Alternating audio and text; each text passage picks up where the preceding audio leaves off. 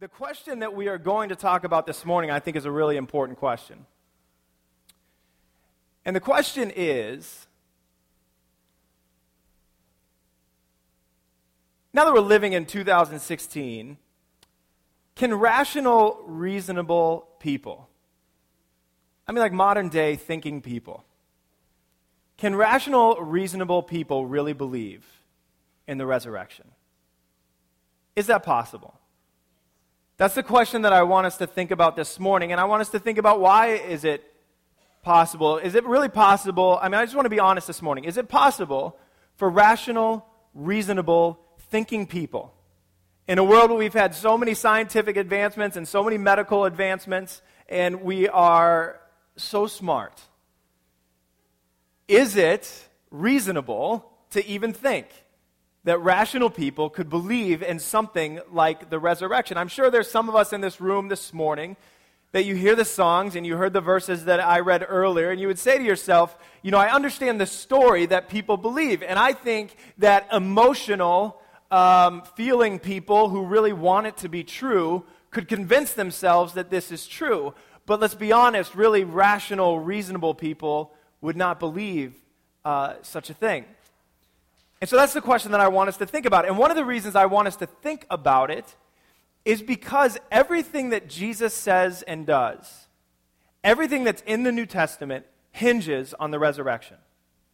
If the resurrection didn't happen, then honestly, we can toss the whole rest of it out. But if it did happen, then it comes as a complete package.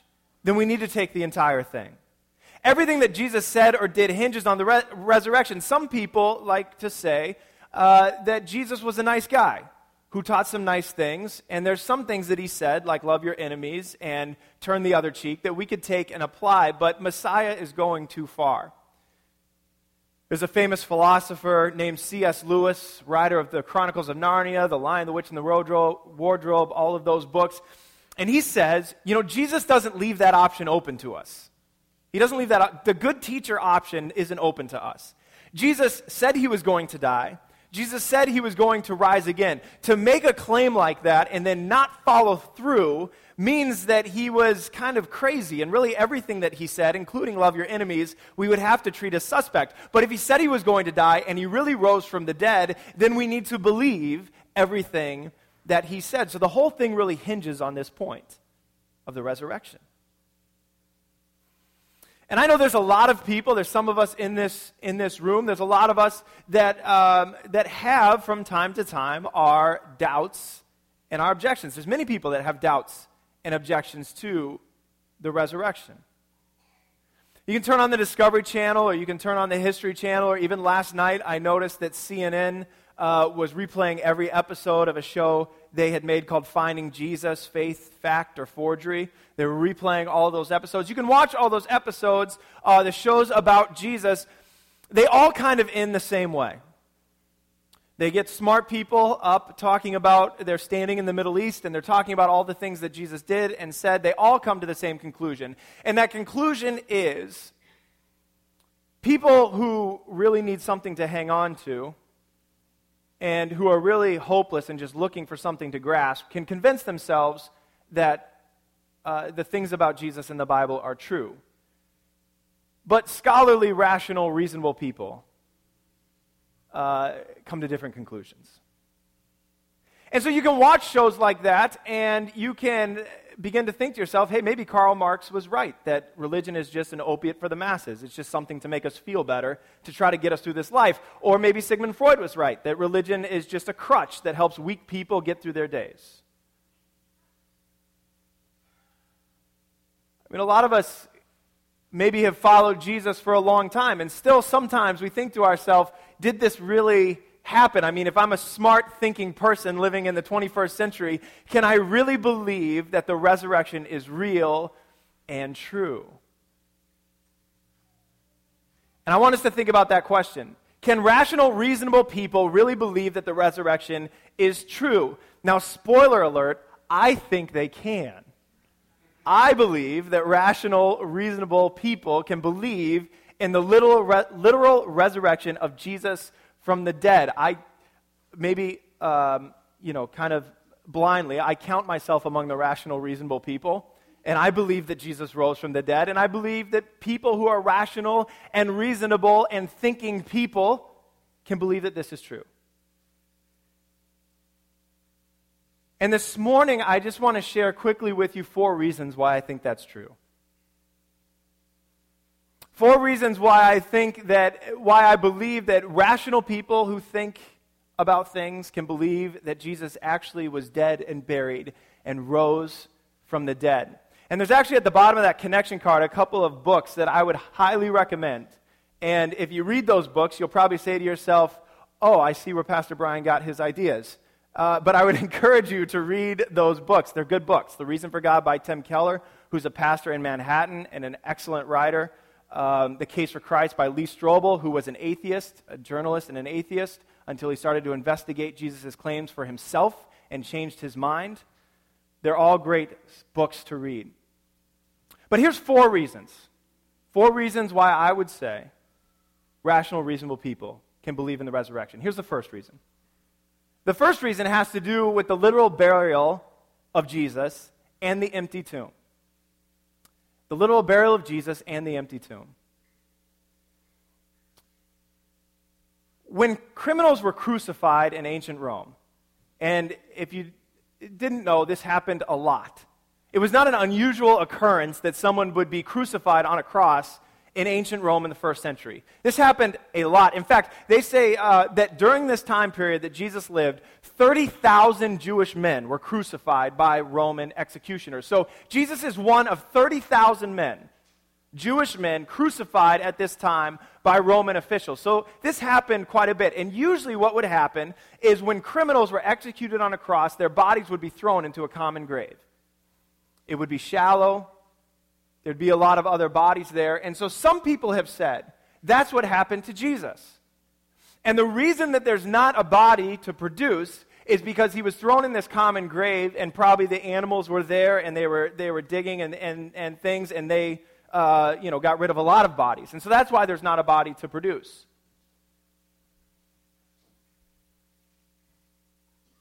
But I think it's very reasonable to believe that Jesus was actually buried in a tomb, not like some common criminal.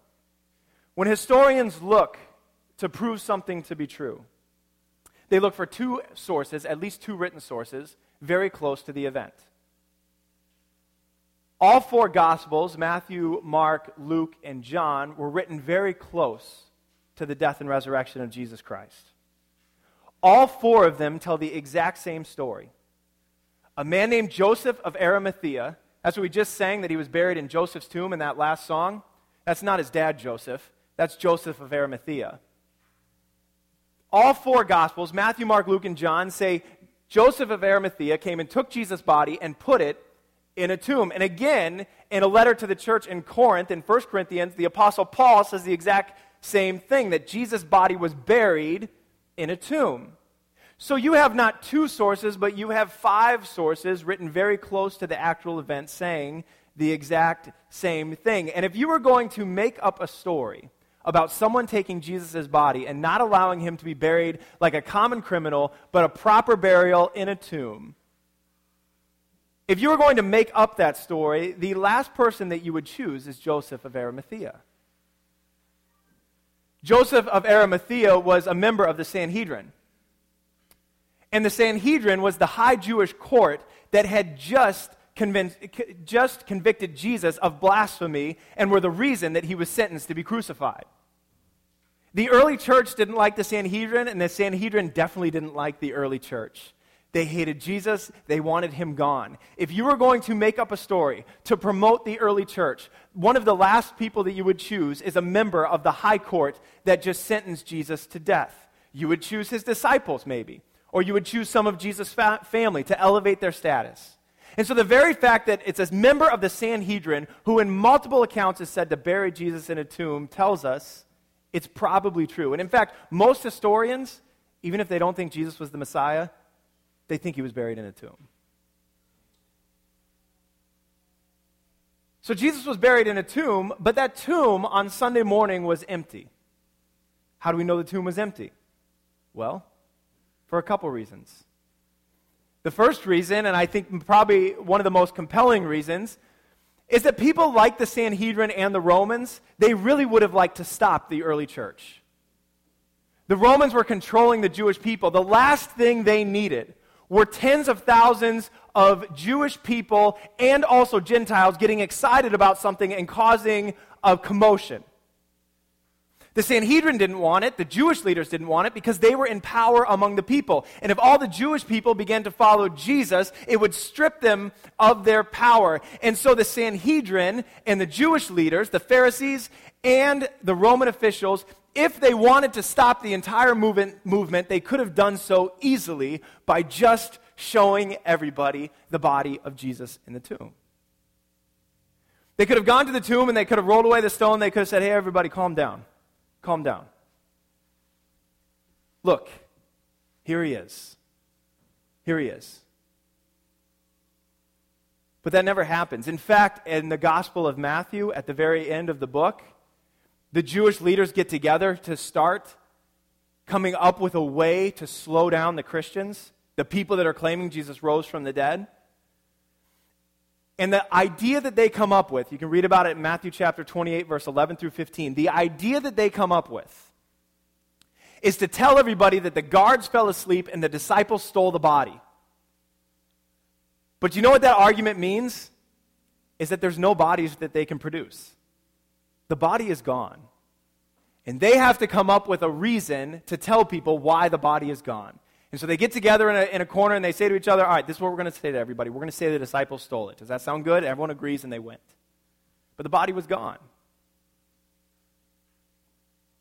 The final thing, the final reason why I'm convinced that the tomb was empty is because, and if you remember back to the verses in Mark we read, the people that go and find the tomb, does anyone remember who goes and finds the empty tomb? Someone said it. Mary, right? A group of women go and find the empty tomb. Now here's the deal. We're not going to like this in today's world. But if you were going to create a story of people finding something and testifying it to be true, the last group of people you would choose in the Jewish culture in the first century would be a group of women. I know it's not like that today. Don't get angry at me, please. But that's just how it was. Women couldn't testify in court. Their word was not good. And so if you were going to fabricate a tale of people going and finding an empty tomb and then going and telling other people, you would not choose a group of women in the first century in the Jewish world. You would have men, the disciples, go and find the empty tomb. And the fact that all four Gospels talk about a group of women going and finding the empty tomb points to the fact that the story is not a legend, but true. So the first reason I would say that you can believe that resurrection is true is because Jesus was really buried and the tomb was really empty. But the second reason I would tell you I think you could believe is because of the eyewitnesses. In 1 Corinthians chapter 15, this is the Apostle Paul. The Apostle Paul is writing to the church in Corinth. This is just a few years after Jesus has left the earth. And this is what Paul says. For I delivered to you as of first importance what I also received, that Christ died for our sins in accordance with the Scriptures, that he was buried, that he was raised on the third day in accordance with the Scriptures, and that he appeared to Cephas, then to the 12, that's the disciples. Then he appeared to more than 500 brothers at one time, most of whom are still alive, though some have fallen asleep.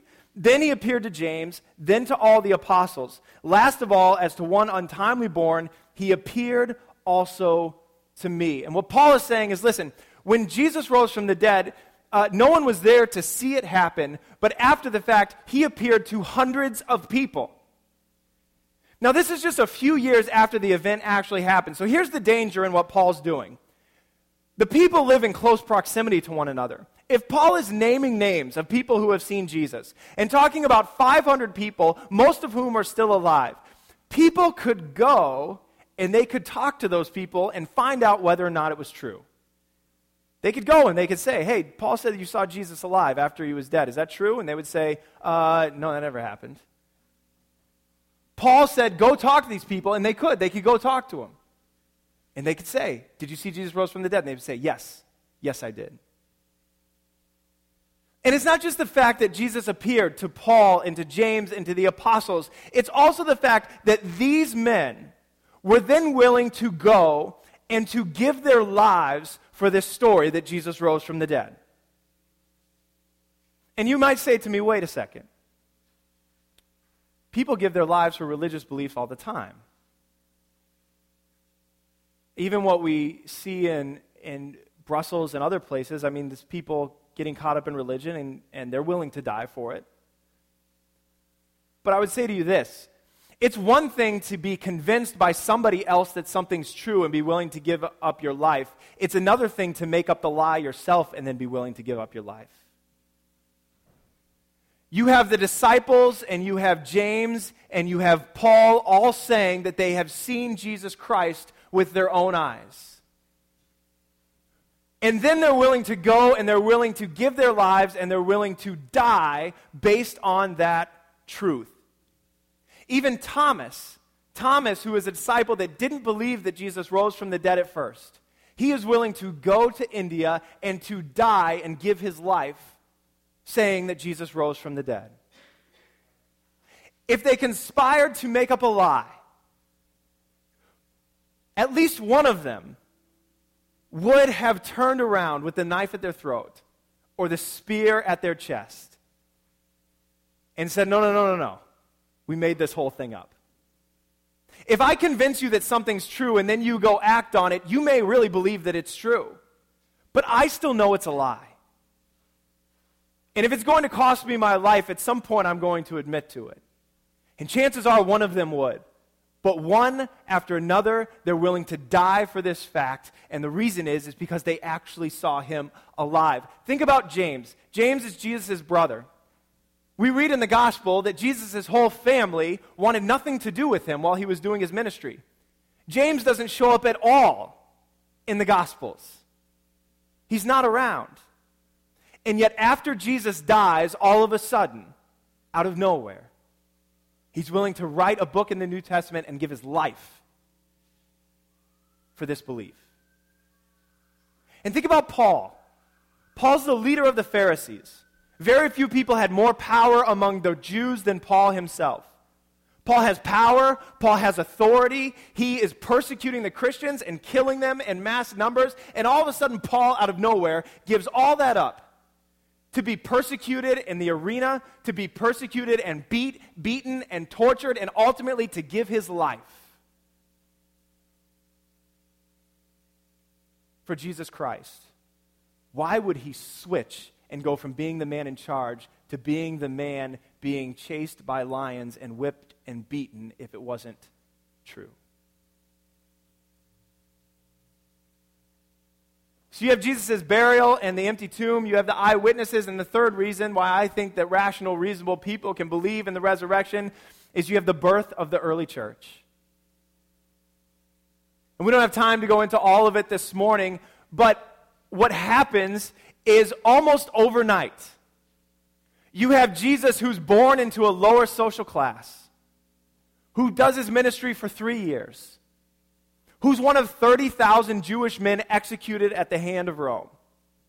And all of a sudden, overnight, out of nowhere, all his disciples believe that he's risen from the dead. And within 5 weeks, over 10,000 Jewish people are following Jesus Christ and saying that he rose from the dead. 10,000 Jewish people are abandoning everything that their families have known socially and theologically for generations. They're giving it all up on a moment's notice to go and to follow Jesus. After seeing him around for 3 years, after hearing the rumors, all of a sudden within 5 weeks of his death and resurrection, 10,000 Jewish people have joined this movement and are following Jesus. And you might say, well, first century people were pretty simple people. I could see how in the first century people would, hear this story and believe that it was true. They didn't have the medical advancements. They didn't have the science. They didn't have the minds that we have today. But people in the first century didn't believe that people came back from the dead any more than we do. In fact, in Roman thought, this physical world is evil and dirty. and salvation is liberation from it. So why would Roman people start to follow someone unless they actually did come back from the dead into this world? If it was just a legend, a story, that would not be a legend that they would follow, that they would want to believe. Because in their mind, salvation was getting out of this world, not coming back into it. And in Jewish thought, they were waiting for a resurrection in the last day. For God to come back and restore this world, for someone to be resurrected back into human form in this world was not even in their mindset. The Messiah was going to come back at the end and set everything right, not die like a common criminal and then come back to life into this world. And so for thousands of Jewish people and thousands of Roman people to all of a sudden, in a moment's notice, start to follow him points to the fact that it is true. It takes a long time to change culture. We know that. If you're going to change the way a culture thinks and the way people behave, it takes a long time to do it. And yet here we have, almost overnight, the culture radically changed. And so you have the burial and the empty tomb. You have the eyewitnesses. You have the birth of the early church. But there's a fourth reason. A fourth reason why I think we can believe that the resurrection is true. And that is our experience with the risen Christ today.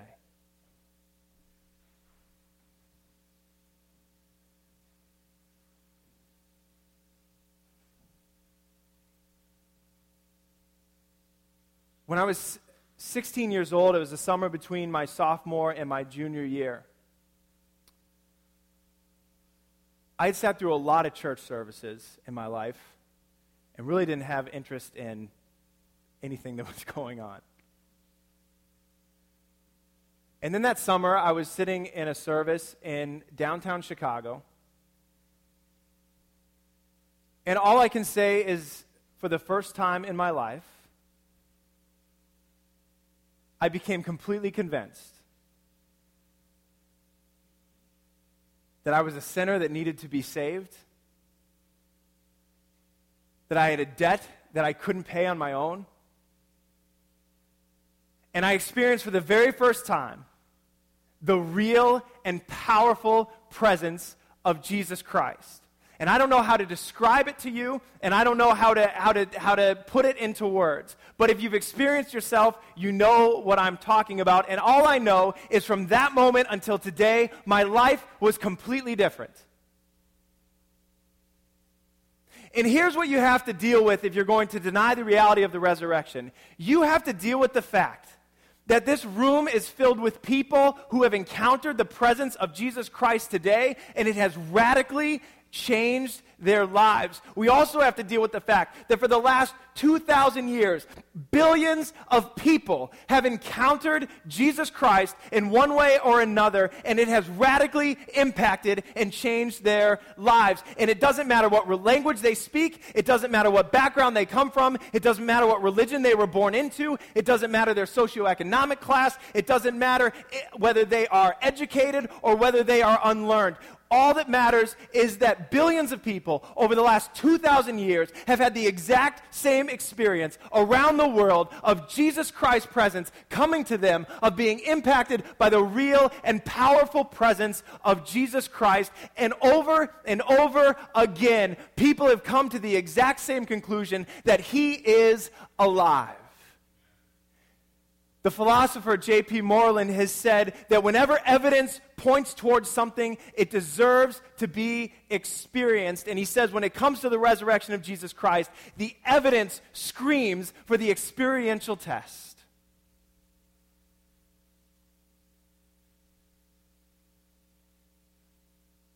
And the evidence that Jesus was buried and the tomb was empty, the evidence with the eyewitnesses, the evidence of culture changing overnight are all good, but you also have to deal with the fact that since Jesus Christ rose from the dead, billions of people around the world have testified that it is true because they have had experience with him.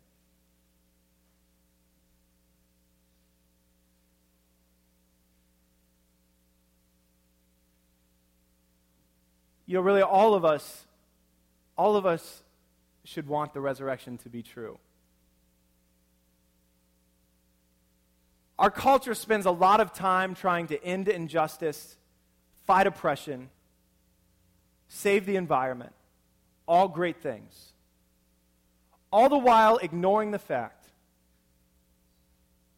that they also believe that once the sun dies, this universe goes with it. So what's the point?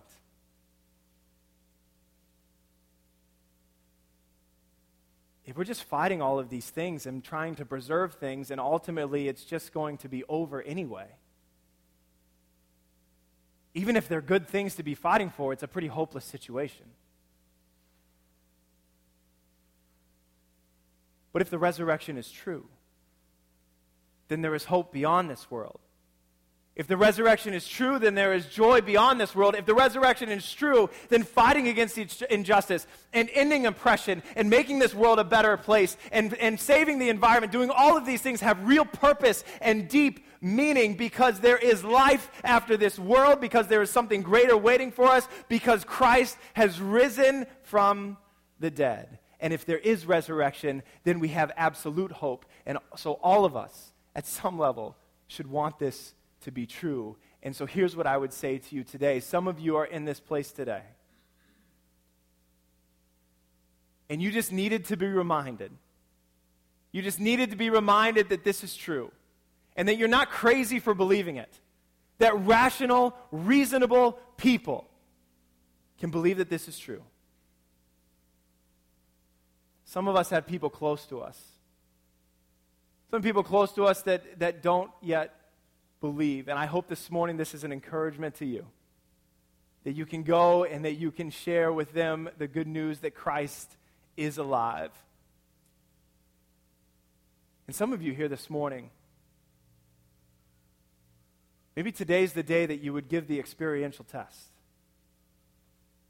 Maybe today's the day that you would look at the evidence and then you would say, all right, God, if the evidence is pointing in that direction, here's the deal. I will open myself up to experiencing your presence, to experiencing your love, to experiencing your work in my life. Maybe that's you this morning, that you would open yourself up for the first time to experiencing the presence of Jesus Christ in your life. Because if the resurrection isn't true, then we should throw the whole thing out. But if Christ did rise from the dead, and the evidence points to it being true, if Christ did rise from the dead, then he is absolutely worthy of your belief and of your honor and of your life. I'm going to invite our worship team back this morning to the stage. And as they come, I just invite you to bow your head and close your eyes and pray with me for a moment. And just think about these things.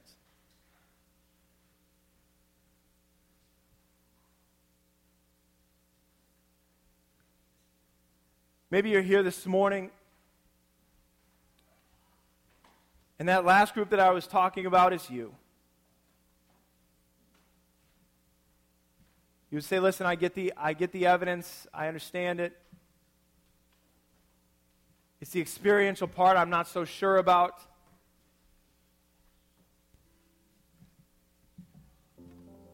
I would encourage you this morning, in your own heart, in your own mind, talk to God.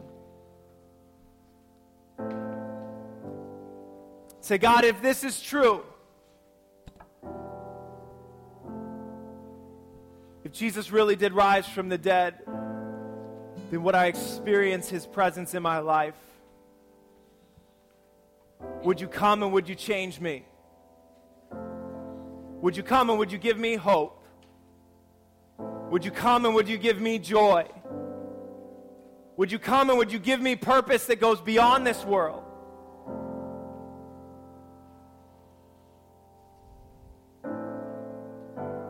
I know that if you honestly and truly pray that prayer, that Christ will meet you in this place. That he will cleanse you and restore you and renew you and give you purpose beyond anything that you could ever have in this earth.